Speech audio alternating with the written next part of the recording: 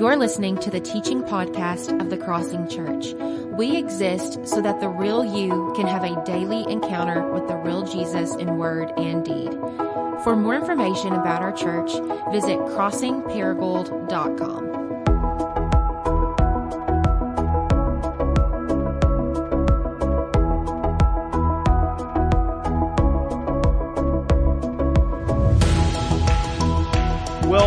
We're just a few years away from the new year, which means you just have a few days away from the new year, which means you have a few days left to figure out what your New Year's resolutions are. And for those of you who do New Year's resolutions, and if you need any help trying to figure out, what your resolutions are going to be for the new year, the National Products Industry Health Monitor, which is a marketing research group, did a ton of research to see what's trending for New Year's resolutions in 2021. And in this case, they actually surveyed thousands of Americans from all different parts of the country, different socioeconomic backgrounds, different religious backgrounds, and they basically asked one question: what are your goals for 2021? Like, what things do you want to put in place to improve the quality of your life and help you grow into and become like a healthier, more whole, happier, better human being in the year to come? And then they took all this research, all their findings, and compared it with similar research that's being done in other countries.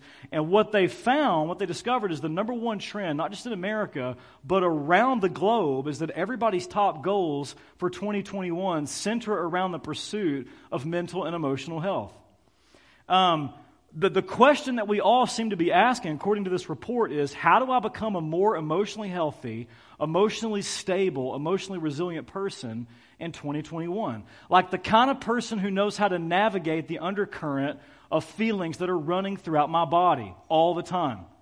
Like, I don't know if you realize this, but right now in this moment, you got stuff cooking inside of you, and you brought that stuff into this room with you. How do I become the kind of person that can navigate the emotional pain that I carry, the anxiety and the fear and the terror of abandonment, the grief, the loss that I don't want to face, the disappointment that I've endured in my life, like the sense of shame and worthlessness that for some reason follows me everywhere I go, like I never feel like I'm good enough, like all this stuff that's cooking inside of us. The question everybody seems to be asking, especially coming out of a year like 2020, is how do I become the kind of person who is, first of all, aware of that and who has the skills and the ability to calm the emotional storm that's brewing inside of me? And again, what all this research is just picking up on is all of this makes sense when you consider the weariness and the emotional impact that we're carrying coming out of a year like 2020. All the civil unrest and the riots, the anxiety and like pure rage and fear and terror around the political divide, like record-breaking natural disasters and hurricanes and wildfires. And on top of all that, you have all this stress related to a global pandemic. It really is no exaggeration to say we're coming off of the heels of one of the most emotionally devastating and traumatic years in world history. And, don't take my word for it, a lot of people are writing about this. For example, we'll put some stuff on the screen for you. The CDC did a broad survey of 5,470 adults from all over the U.S., and they compared it to a similar survey they did last year, and they found that in 2020, a tripling of anxiety symptoms and a quadrupling of depression this year compared to just last year. Obviously, that's exaggerated by COVID-related stress. They go on in this report and they talk about people like feeling the weight of job loss, or like one of the most emotionally devastating things that people have had to do is lay off or fire their employees. You talk about like people being stressed out who have to do that. Of people who are like on the front lines in medical care and stuff, like the anxiety that they're carrying, the financial stress. The constant anxiety and grief around death, and on top of that, we already had an epidemic of loneliness in our country. And so the loneliness and the isolation that people have felt in 2020, it's no wonder that you see a tripling of anxiety symptoms and a quadrupling of depression this year. CNN published an article this month just talking about how we cannot hide like the emotional devastation this has caused around the world. And they published an article this month that said in Japan, more people died from suicide last month than from COVID in all of 2020. Last month. So we've seen, you can study this. Don't take my word for any of this. You study God's word and do your own research. But like, a lot of people are talking about the increase in suicide around the globe, including here in the United States. The CDC also, in that same report, they did some research to see how 2020 is affecting young adults in our culture. This is fascinating because what they're wanting to do is we're wanting to get on top of this because we realize like the way this is affecting young people is the way this is going to affect future generations and future leaders. You following that logic? So here's what they found out. They found in their research a 63% increase among 18 to 24-year-olds in anxiety and depressive disorders in 2020.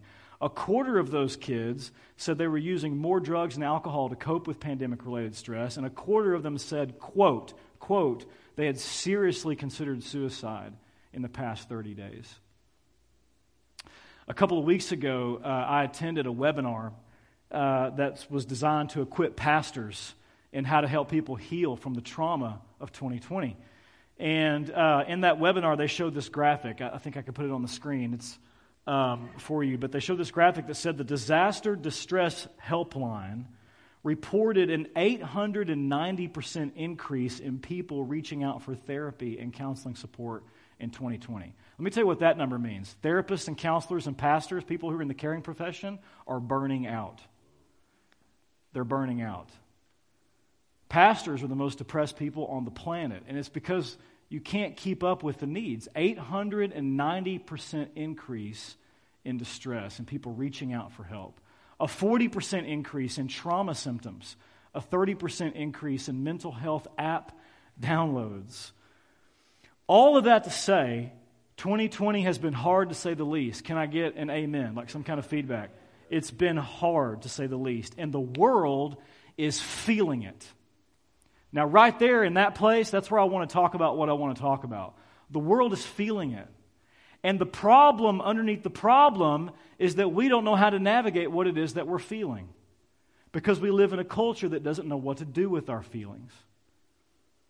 It's not like we live in a culture where everybody was emotionally healthy before 2020. Like I had processed all my grief and hurt and trauma and childhood stuff and like all my losses I dealt with. I had my anxiety under control, and then dang it, 2020 came along and threw me off course, right? If 2020 is the problem, then all you need is a new year to become a new you. But the stuff that's been following you around your whole life that 2020 kicked up, guess what? That's going to follow you into 2021.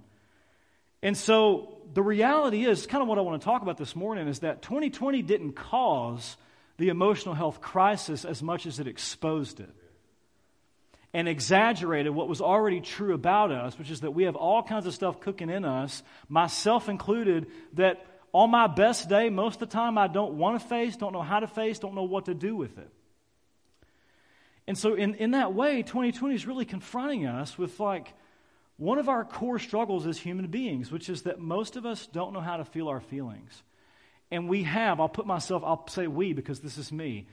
We have this lack of emotional resilience and emotional maturity and emotional health that is actually hijacking us from experiencing the life that Jesus came to give us. The life that you were made for, the life that you long for. And a lot of that, as pastors, we really do believe that through this pandemic, God wants to do some deep work in us. Like really, really deep work. And God wants to raise up a new generation of resilient disciples. And the big idea that I want to talk about this morning is that in order for us to become a resilient disciple, we have to first become emotionally resilient disciples. Like to quote Pete Scazzaro, which I'm getting ahead of myself, there's an inextricable connection between emotional health and spiritual health. So if we're going to be spiritually vital, spiritually flourishing, spiritually resilient disciples, we have to first do some deep work and become emotionally healthy, emotionally resilient disciples. Are you guys following me in that? Okay, and so the question is, what does that look like? And to answer that, I want to start with Jesus, and let's just see what it looked like for him. Let's see how did Jesus integrate emotional health into his relationship with the Father? So let's talk about that. Look with me at Matthew chapter 26. Hang with me because we're going to bounce around and look at several passages. We're going to start in Matthew 26. Just to set up the context, Jesus is in the Garden of Gethsemane. He knows in this moment he's just like moments away from being arrested and taken to the cross to be crucified for our sin. And so we pick up the story right there in verse 36. Matthew says this, "Then Jesus went with his disciples to a place called Gethsemane, and he said to them, 'You guys chill out and stay right here. I'm going to go over here and pray.' And he takes Peter and the two sons of Zebedee along with him, and then he began to be sorrowful and troubled." I would underline that phrase, sorrowful and troubled. So let's stop here. We're going to come back and unpack the rest of Matthew 26 in just a moment. For now, all I want you to notice is that Matthew right here doesn't just give us the surface level details about Jesus' life. Like, what cool ministry thing did he just do today? Or like, where did he come from and where is he going? Those details are important. But Matthew doesn't stay on the surface here. He actually gets beneath the surface and brings us into Jesus' emotional world. You see it right there on the screen. He's sorrowful and troubled, Matthew says. I like the New Living Translation, which says, quote, "Jesus was anguished and distressed." Or I love the way old King Jimmy puts it. I think he really nails it here. He says Jesus was sorrowful and very heavy. How many of you have ever felt very heavy? Yeah. How many of you came into this space this morning or who are watching online feel very heavy right now? Well, here's what Matthew wants you to see. Jesus sees you and he understands. He knows where you're at because he's been there in that emotional place before. And the reason we know that is because the Bible doesn't try to hide it from you. In fact, we see the emotional life of Jesus. We see Jesus' insides coming to the outside and being displayed all over the New Testament. Let me just give you a few brief examples. I don't have time to really do what I want to do, but let's just try. Here's Luke chapter 7, verse 11.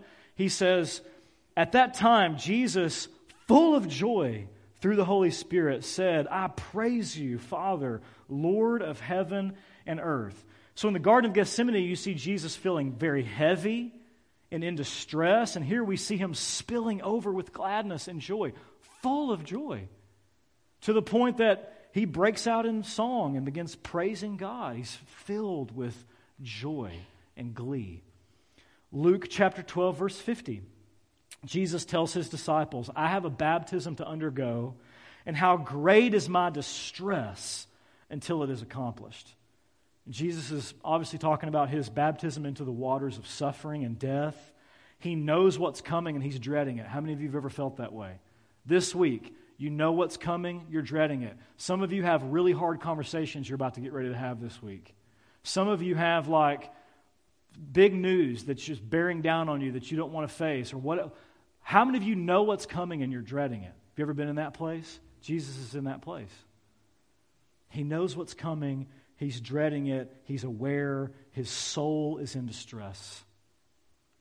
John chapter 2, verse 13 through 17. I love this one. Jesus goes to the temple in Jerusalem. Here's what we read. "When it was almost time for the Jewish Passover, Jesus went up to Jerusalem, and in the temple courts he found people selling cattle, sheep, and doves, and others sitting at tables exchanging money. So, what does Jesus do? He made a whip out of cords and drove all of them from the temple courts, both sheep and cattle." I love that he drives the animals out. Like he's whipping animals. He's whipping everybody. He scattered the coins of the money changers and overturned their tables. You ever seen somebody so mad they grab a table and they flip it up and like everything on the table just goes chaos? He flips over the money tables. And to those who sold doves, he said, "Get these out of here. Stop turning my Father's house into a market." And then in that moment, his disciples remembered that it was written, "Zeal for your house will consume me."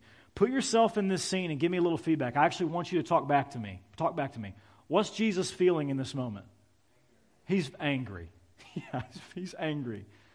In fact, that word zeal you see on the screen is actually the Greek word for passion or anger.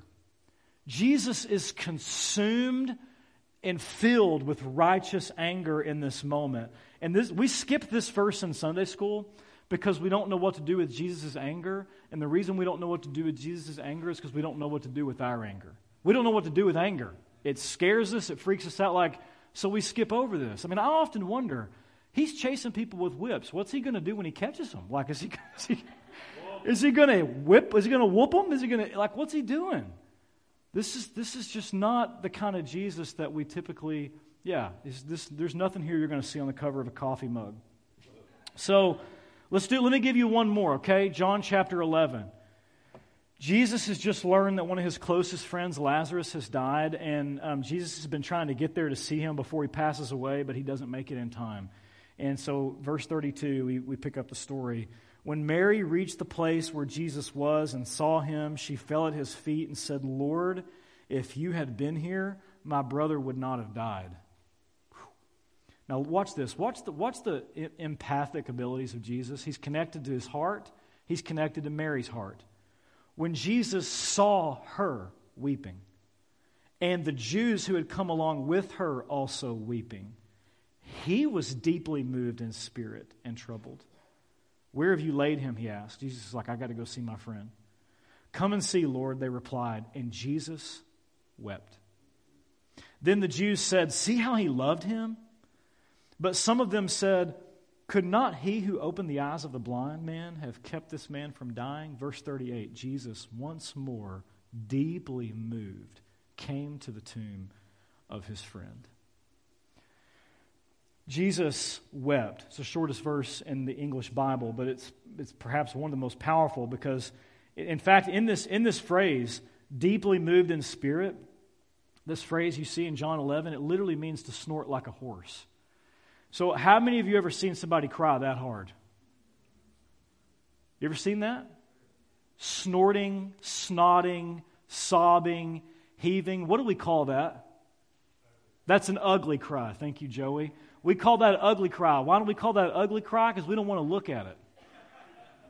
That's ugly. I don't want to touch that with a 10-foot pole. You just made me real uncomfortable because I don't know what to do with the feelings I have about the feelings you're having. So I'm going to distance myself from that. Call me when you're okay. Here's a Bible verse or two, and then sleep it off and call me tomorrow, right? That's an ugly cry. I don't know how to get into that space with you. It's undignified, and it's right here. Jesus is inside, pulled to the outside, on display, recorded in the Scriptures for everybody to see. This is what it means to be human. This guy is overwhelmed with grief at the loss of his friend. In fact, one commentator, a friend of ours, Jeff Schulte, says it like this. Here's a quote from Jeff.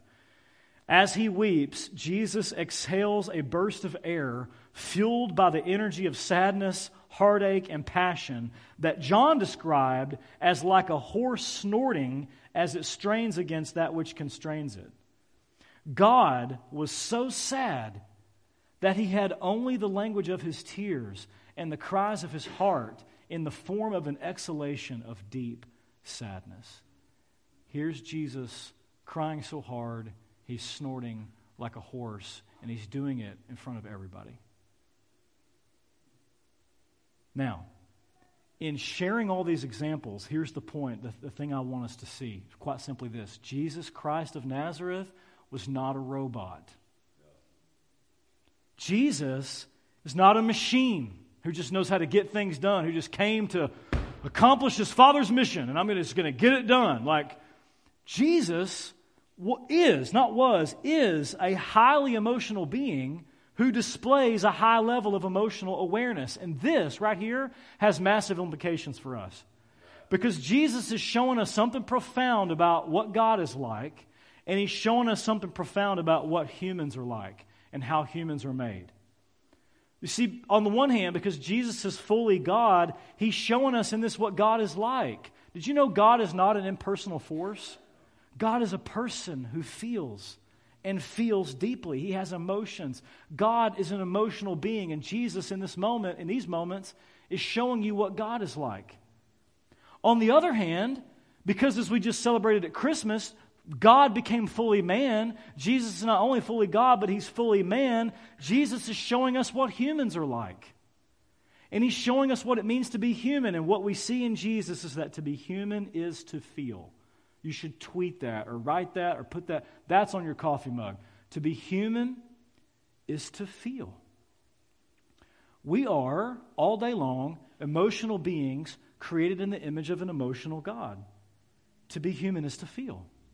This is how God designed us. We like to think of ourselves, I like to think of myself as like just this competent, skilled, gifted, logical person. Welcome to my self-perception sometimes. That's how I like to think of myself, as just this logical creature. But actually, in the created order, we are born emotional creatures before we are thinking creatures. You come out of the womb not processing life through your cognitive abilities and your skill. You come out of the womb processing life through your emotions, through your feelings. This is how God made us. And so in many ways, our emotions, I want you to get this, in many ways our emotional center, the part of us that feels, is the among the oldest, most core, most fundamental thing about us as human beings. And yet, tragically, we live in a culture that by and large teaches us to deny or dishonor that part of us. And the church has been discipled by the culture in that, by the way. There are basically three ways, negative ways, distorted, broken ways that our culture teaches us and disciples us on how to deal with emotions. I'm going to give these to you quickly, okay? 3 ways our culture teaches us to deal with emotions that are not the way of Jesus. Okay, number 1, we live in a culture that teaches us to shame our feelings. So we shame ourselves for being afraid or sad or hurt or fill in the blank because that's quote-unquote weak. That's weak sauce, right? So there's this way we talk to ourselves, or at least I do, that says, grow up, Adam. Toughen up. Pull yourself up by your bootstraps. Be a man. Stop being such a baby. And for most of my life, honestly, this is how I have, and still to this day, talk to myself when I'm feeling vulnerable, when I'm feeling. This is how I talk to myself. And I call myself names in my head that I cannot repeat out loud up here. Just for having feelings. By the way, there is a cultural Christian, I say cultural because it's not Christian. There's a cultural Christian version of this. In fact, I might argue Christians, we are the worst at this because we actually use the Bible to shame our feelings.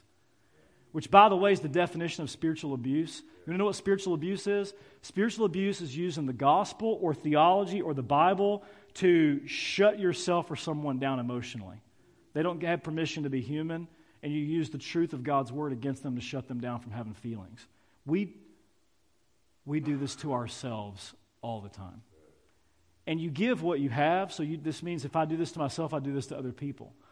So when my wife comes to me anxious, sorry, honey, and wants my empathy and wants me to listen and then move into like a space of praying with her, but I go straight into logic and strategy and try to fix it, what I'm trying to do is shut her down because I'm afraid of the feelings I have about her feelings.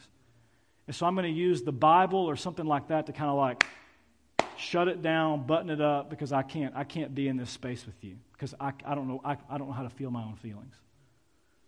So we shame ourselves.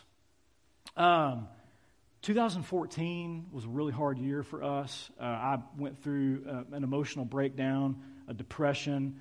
I was never diagnosed as depressed, but every mentor I had was like, bro, you're depressed. You're depressed. You got some sort of anxiety disorder. And I shamed the fool out of myself for it. Like, what's wrong with you, Adam? You believe the gospel. You know God loves you, and you have the Spirit, and He's with you, and He's never going to leave you or forsake you, and you have a good marriage and healthy kids, and you have a job, and you're a pastor, for crying out loud. So shame on you for being sad and afraid. And you know what? If you just believe the gospel better or trust God more, you could pull yourself out of this pit. And there's this, just to paraphrase Brene Brown, I love this line. There's a great line from her where she says this. We'll put it on the screen, I think. She says, the last thing human beings need in the midst of the struggle is shame for being human. How about that? That's not in the Bible, but that's true, and that means it came from God. And yet we do this. We shame ourselves for being human and for having feelings about what we've lived. Number 2, second way our culture teaches us to deal with our feelings is simply to minimize them, right? So either you shame them or you minimize them. So look on the bright side. What doesn't kill you makes you stronger, right? I love that. I don't know, maybe. This is hard, but everything happens for a reason, right? That's another one. It's another good one. Or we compare our suffering to other people's suffering, and we say things like, well, what I'm going through is not that bad. Or it could be worse, we say. And again, there's a cultural Christian version of this too. We spiritualize our emotional pain. How you doing, brother? Oh, better than I deserve, because what I deserve is hell.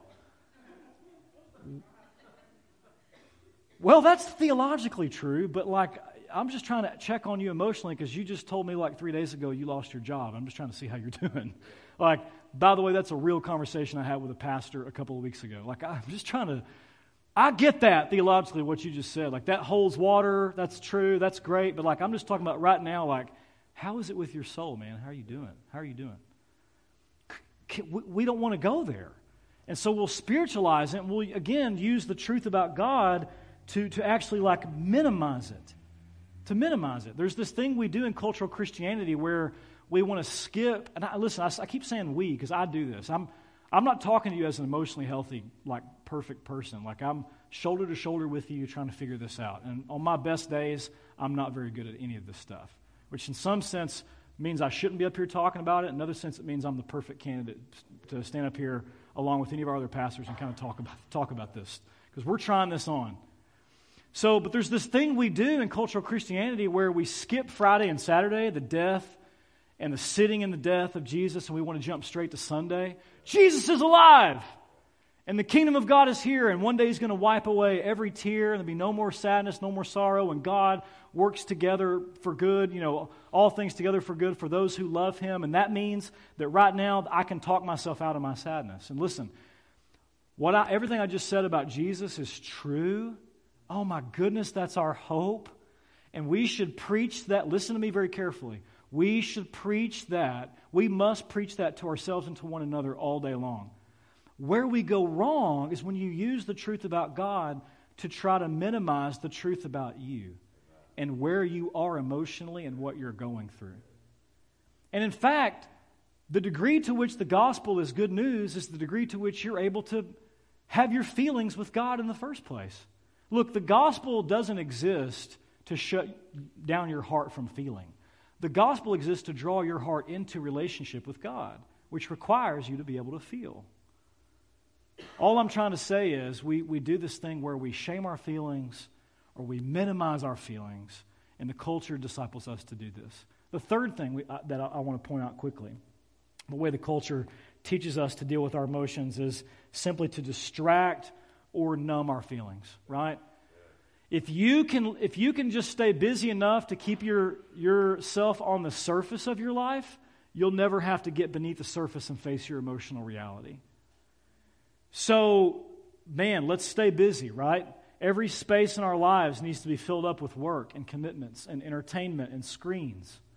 And we use food and sex and porn and drugs and alcohol and sleep and video games and shopping and exercise and whatever we can to help us escape and numb these vulnerable emotional places in our soul.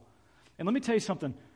When you spend all your energy trying to manage and control your feelings end up managing and controlling you.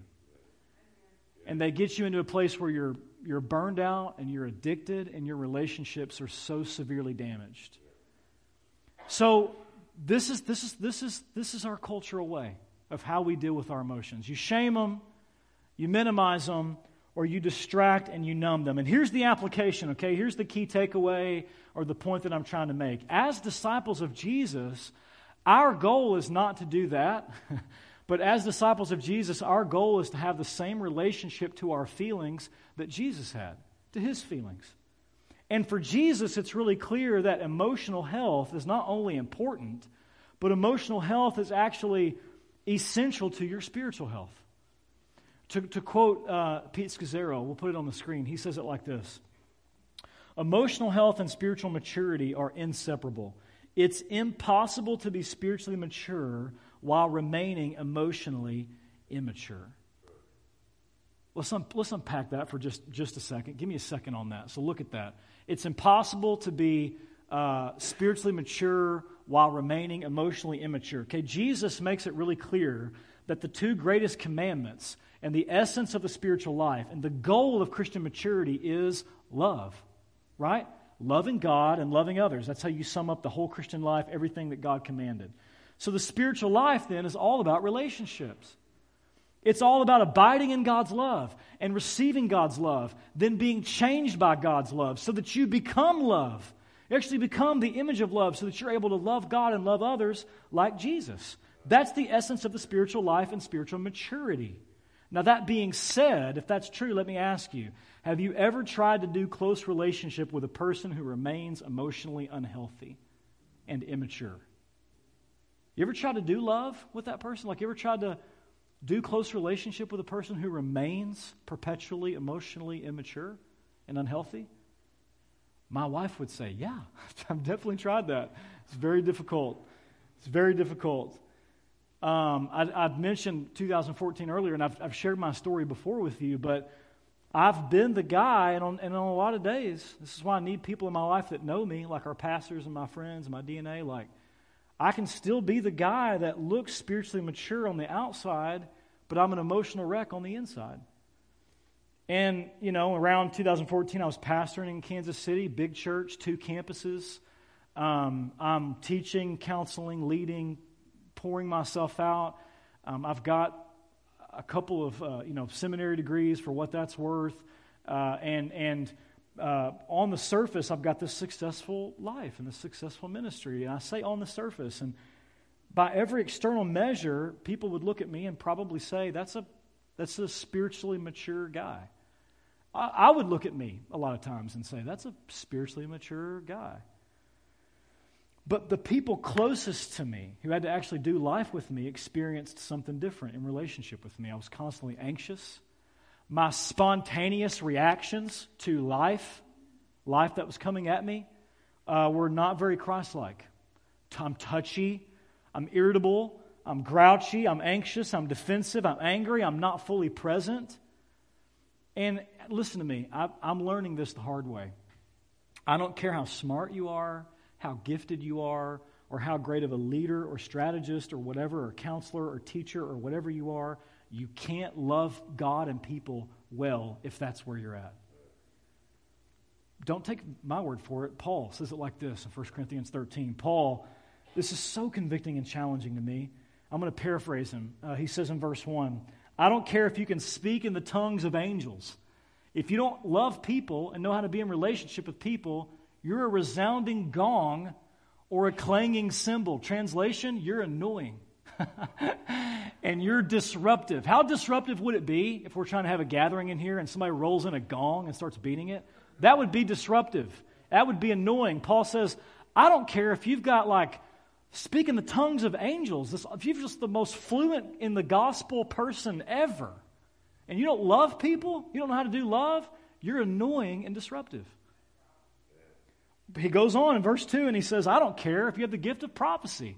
If you're the greatest, wisest theologian of all time who can fathom all mysteries and the knowledge of God. I don't care how much theology you got in that brain of yours. You can even have faith that can move mountains. If you're not a person of love, you're what? I am nothing, Paul says, if I don't have love. Nothing. He continues in verse 3 and he says this, I don't care if you give all your money to the poor and you give your body over to hardship, meaning, in other words, you sacrifice yourself for the church. You go out of your way, you serve your brains out. But you don't have love, you gain nothing. And actually, a better translation is you remain empty. You're basically a shell, Paul says. What is so challenging to me, particularly about a pastor, is this blows up my framework. Because what Paul does is he blows up all of our metrics for measuring spiritual health in the American church. Think about how we measure spiritual health and maturity in the American church. Bible knowledge? Are they fluent in the gospel? Big faith. Can they take bold risks? Big faith that moves mountains? Giving. Please, Paul, don't go there. He attacks giving. They can be so faithful and generous in their giving. Serving. Giving their body over to hardship. Again, all these are good, beautiful things. But in the American, and necessary things too, by the way, but in the American church culture, we look at people who have these marks and we label them as spiritually healthy and mature disciples. Paul says not necessarily. If they can't do relationships with people and love people well, they're nothing. Paul's words, not mine. According to Paul, knowing and doing all the right stuff for God is not the measure of spiritual health. If you want to measure spiritual health, you have to get beneath the surface into your emotional world, because it's out of that place that we end up doing life and relationships. There is like a whole section here in my notes on the neuroscience of this that I want to get into, and I'm actually going to skip it, okay? I'm going to skip it, and if you want to talk about it, I'd love to get together with you and talk. Jared and I, all of us, we'll talk your head off about this stuff, about what we're learning. But I'm going to skip it. All I'm going to say is if you want to be spiritually healthy and mature, we have to follow the way of Jesus and practice and integrate emotional health into our discipleship, into our relationship with God and into our relationship with others, because that is the way of Jesus. Again, the question we're obviously trying to answer is, what does that look like? Well, to close, here's what I want to do. Let's go back to Matthew chapter 26, back to Jesus in the garden. Let's take a closer look at this passage. And what we do is, when you look at this passage more carefully, you begin to see this basic pattern of emotional health that marked Jesus' life. And as his disciples, it's a pattern that we are to adopt. So here's the pattern. Step 1, feel your feeling. Step 2, tell the truth about your feeling.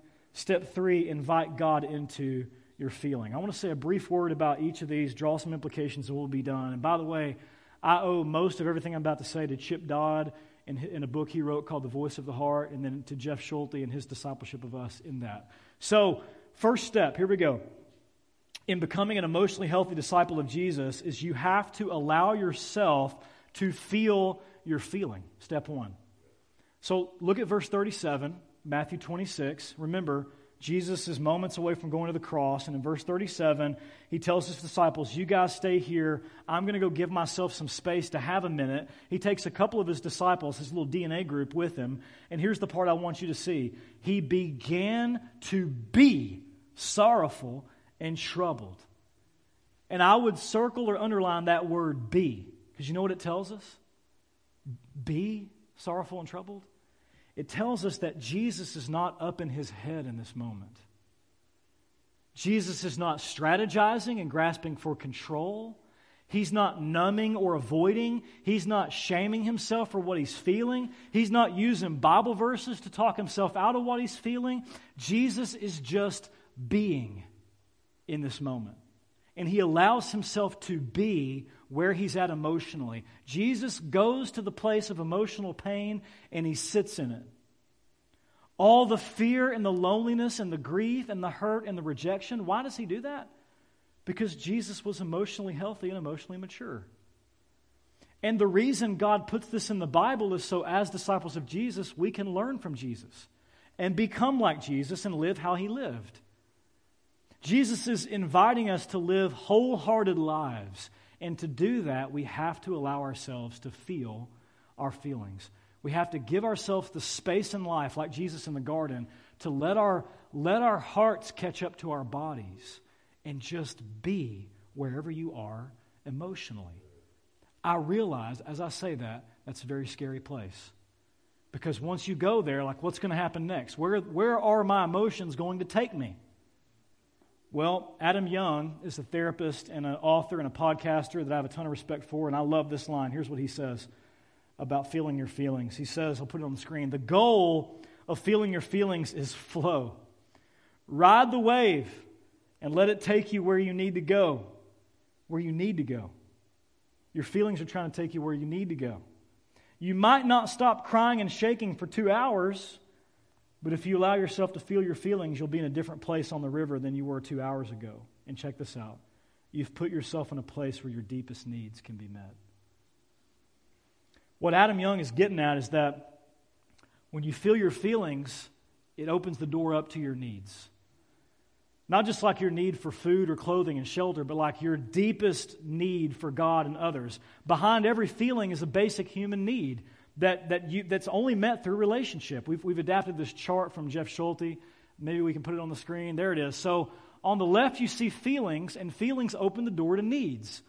So your feelings are not something that's wrong with you. They're getting at like basic core part of your humanity and true needs that everybody has. If you're hurt, that's not because something's wrong with you. If you're hurt, that's because you need healing. If you're lonely, you need intimacy and connection. If you're sad, you need comfort. If you're angry, you have a voice that needs to be heard. If you're afraid, you need a safe place and refuge. If you feel shame, you need affirmation and approval. If you feel guilt, you need grace and forgiveness. If you feel glad, C.S. Lewis says you need to celebrate. That's the consummation of your gladness. And so the whole point is, if you can't feel your feelings, you can't have your needs met. Think about it. If you can be hurt, you can be healed. If you can't feel hurt, you can't be healed. If you can be sad, you can be comforted. But if you can't feel sad, you can't receive comfort. If you can feel lonely, then you can receive intimacy and connection. But if you can't feel lonely, you can't do relationships. If you can't feel any of these things, you can't do relationships. Because to deny your feelings is to deny your needs. And you can't have relationships without needs. So this is the goal of feeling our feelings. Now, it gets worse, by the way, because if you deny your feelings, not only are you denying your basic needs, and you can't have your needs met by God and others, but your feelings don't actually go away. They just get worse. They grow into something toxic that poisons your relationships with God and others. So we'll put the rest of there it is. Your feelings become, if you refuse to feel your feelings, they become impaired. They don't go away. Hurt becomes bitterness and resentment. Loneliness becomes false connection. Now you're trying to satisfy your loneliness through porn or whatever. Sadness becomes self-pity, which is me trying to make you feel sorry for me. I'm trying to get you to do my sadness for me. Anger becomes depression. All kinds of research that connect depression to anger. Fear becomes anxiety and rage. Rage is me trying to get bigger than the fear that's inside of me. Shame becomes toxic shame. Guilt becomes toxic guilt. Gladness becomes sensual pleasure.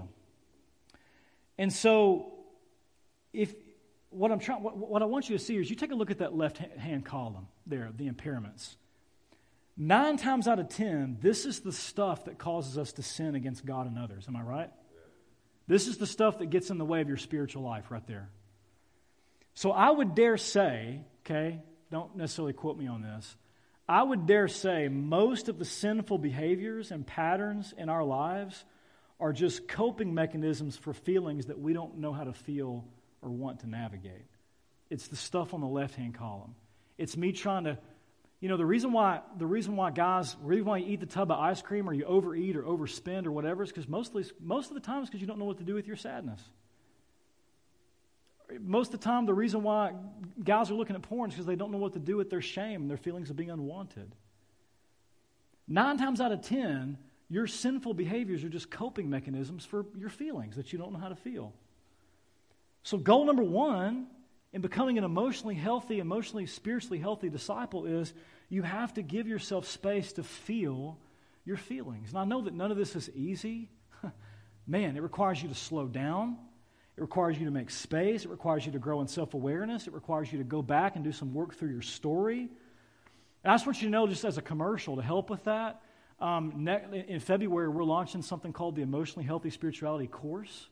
It's an 8-week course. We encourage everybody to take it. Take it with your missional community. Take it with your DNA. But it's 8 weeks. We're going to work through all of this.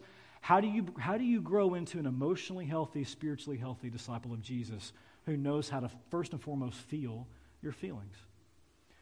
Step 2, that's the first step, feel your feelings. Step 2, I'll move a little quicker here, is that you have to tell the truth about what it is that you're feeling. And I love this. There's this natural progression in Matthew 26. In verse 37, Jesus allows himself to feel his feelings. In the very next verse, he tells the truth about his feelings. Look, he opens his mouth and says, "My soul is overwhelmed with sorrow to the point of death."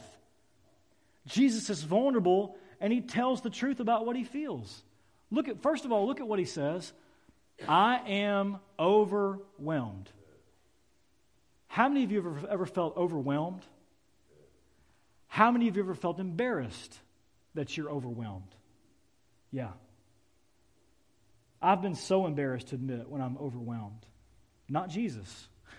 According to Jesus, emotional health is not measured by the fact that you never get overwhelmed. Did you hear what I said? Emotional health is not measured by the fact that you never get overwhelmed.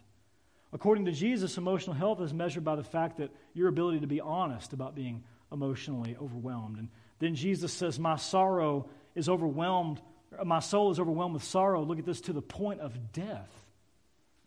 I'm so sad and scared I could die. The sorrow is crushing my life out. Anybody ever hurt like that? Jesus gives you permission today to talk about that. Did you know that? Some of you have things that have been done to you or things that you've done, and you don't feel like you have permission to talk about that. Because either you don't want to dishonor the people involved, and you feel like you have to, some weird sense that you have to protect them, or it's because you're so afraid of going to that emotional place that you're going to get so overwhelmed you'll never come back from it. And Jesus right here in this scene is giving you permission to open up and actually talk about those things and promise that the grace of God will be enough for you in it. And this is what he does. He opens his mouth and he says, this is where I'm at. This is what I'm going through. This is where I'm at. And Jesus wants you to know you don't have to carry that alone. You can today's the day to open your mouth and begin to talk about that. And if you'll do that, if you're willing to feel your feelings, tell the truth about your feelings, then and only then can you encounter the presence of God in that place. That brings us to step 3. Invite God into your feeling. Look at verse 39. Jesus says this, going a little further, Jesus fell with his face to the ground. So now he collapses on the ground. And he prays, my Father, if it's possible, may this cup be taken from me. I love this line. This is everything right here. Yet not as I will, but as you will. Notice Jesus takes his feelings and he turns them into prayer. Do you see that? He takes his feelings. He doesn't just sit in them. And he is overwhelmed, but it's in that place that he takes his emotions and transforms them into prayer. And so here's the principle. Okay, write this down. According to Jesus, feelings are places to meet with God. That's all they are. They're not good or bad. They're just places to meet with God. And this is what we see all through the Psalms, right? God gave us the Psalms to teach us how to do this. The Psalms are just ordinary men and women like you and me. It's not the spiritual giants. It's just ordinary men and women who are feeling their feelings, telling the truth about their feelings, and inviting God to meet them in their feelings. And because He's a good Father, He always does. If you have younger kids, by the way, they're also trying to teach you how to do this. When my kids get hurt, they run to the Father. They run to me or Carrie so that we can hold them and kiss the boo-boo, right? Even if it's just emotional boo-boo, like if their feelings were hurt, they're going to run to me. When they're sad and they need comfort, they come to their parents. When it's in the middle of the night and they're afraid, they've had a bad dream, the boogeyman, whatever, they cry out and their father comes running. Like they're inviting us into where they are emotionally, which is inviting us into relationship with them. It pulls my heart into deeper relationship with my kids when they share their feelings with me, when they cry out to me in their emotional places. And if that's true of an imperfect father, how much more is that true of God the Father? He wants to meet you where you are. And here's where I want to land the plane. He wants to lead you to a place of surrender. Jesus, I love it, is honest with the Father. Do you see that? I don't like where I'm at, Dad. Don't like it. I know, like before the foundation of the world, whatever, we mapped this out. We were all good. We were all on the same page. I don't like this anymore. I'm not having any fun. I don't want to do this. I don't want to be here. This hurts. I don't want to go through this. I would rather go over it or under it or around it, but I don't want to go through it. But then he gets to this place, and we actually don't know how long it takes him to get there in this moment, but he gets because he's feeling his feelings, listen, and he's telling the truth about it, and he's transforming it into prayer, and he's talking to the Father about it. Through that process, some mysterious thing happens in his soul where he gets to this place of surrender, where he says, I trust you. At the end of the day, I trust you. Not as I will, but as you will, your will be done. When faced with his limits as a man, Jesus gives God his trust and his obedience.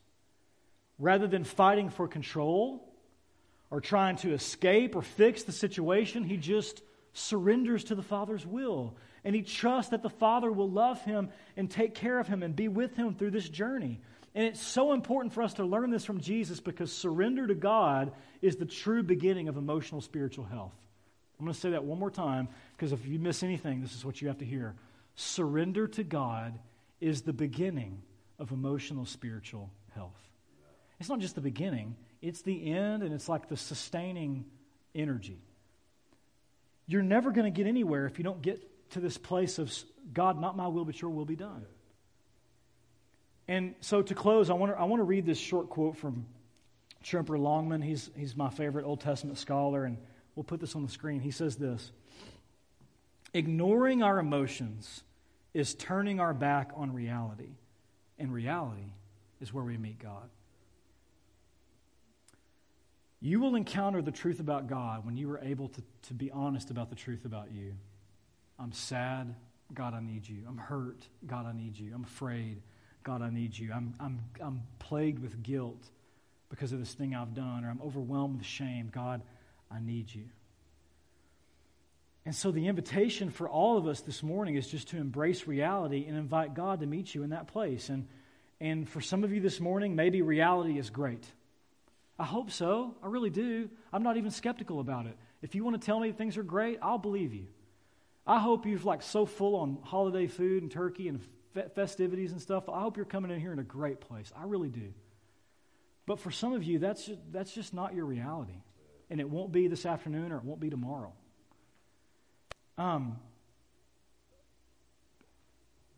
There's for some of you, your soul just feels in distress. And the invitation for you this morning is, you feel overwhelmed, you feel scared to death. The invitation is for you to embrace reality that Jesus sees you, He understands you, He's inviting you to step into your own psalm and to bring your whole self, your whole heart before Him. And He promises that in that place, if you show up honestly, you don't have to, that's the great thing about prayer. Prayer is the only place where you get to take off the mask completely, like this mask, and just show up honestly before God and tell the truth about your life. And He promises that when you do, you don't have to pretend or perform. He already sees you. He will meet you in that place with all His grace, all His comfort, all His love, the full weight of His presence. And so, the degree to which you're willing to do that, by the way, to give Him accesses to the deep places in your soul, is the degree to which you're going to experience His presence and His love and the deep healing work He wants to do in you coming out of a year like 2020. And as we transition to communion, I'm going to go invite the band to come back up, and I want to invite you don't get too busy here. Don't lose me in this moment, because I want to finish out Matthew 26. We know what happens. Jesus gets up off the ground like a real man who's very vulnerable and scared, but who now has the courage and the passion to walk through his feelings because he wants to please his Father, and he knows his Father loves him. And he's willing to go do whatever he has to do because that's true. And so Jesus stands up, and we know what he does. He goes to the cross, and Jesus gives his life to pay the price for our sin, to rescue us from sin, to bring us into relationship with God where we're fully known, truly loved. And what we celebrate each week in communion is you take this little, it's not really bread, it's more like a wafer or a piece of a styrofoam or something. But as you take it, it represents Christ's body broken for you. And this juice represents His blood shed for you. And what you realize in the moment, you want to know why? You want to know why one of the reasons why the cross is so beautiful? The cross proves to you that whatever ugly, like emotional reality or emotional thing you're going through, it's always safe to meet God. Because on the cross, we were fully exposed. Every deep, dark secret you have was blared from Golgotha's hill. I already know the worst thing about you. And you already know the worst thing about me, which is that we're so bad, so broken, so unbelievably unable to help ourselves that God Himself had to die for us. And we're so crazy loved that God Himself was glad to die for us. And so the cross is the proof that, like, in whatever space you're in, God is happy to meet you in that place. And He only meets you with love and grace. And so if you're in this room and that's your hope, Jesus is your hope, I want to invite you to celebrate communion with us. Take this meal. Remember God's love for you. Remember, let the good news of the gospel sink down from like this academic level into your bones, and just feel the presence of Christ warming you with His love. taste and see that He's good, that He loves you, that He's always faithful to keep His promises. And if you're in this room and you wouldn't say that Jesus is your hope, we're so glad you're here. If you're watching online and you wouldn't say that's where you're at, we're so glad to have you. This is a safe place for you to journey, and this is the one thing that we would just invite you to not participate in, not because we're trying to exclude you, but because this meal is a symbol of your faith in Jesus. And if that's not where you are, just kind of sit in this place and check in with yourself emotionally and see what's going on with you and process, like, what would it look like for me to surrender all of my life to Jesus right now in this moment? And if you would do that, man, we would love to talk with you about that. I know Luke and Jared and myself will be available after the service, or you can talk with whoever you came with, but we would love to sit with you, pray with you, and navigate that conversation with you. I'm going to pray, we'll take communion, and then we'll sing one more song. So let's go to the Lord together. Father, we ask right now that, man, you would meet us where we are. That the joy of your love would become explosively alive in us. Help us just to be honest with ourselves and with you. Help us to walk out of here with a deeper connection to you, a deeper sense that you're with us and that you love us. I pray that we would carry that into this next year. I ask these things in Christ's name. Amen.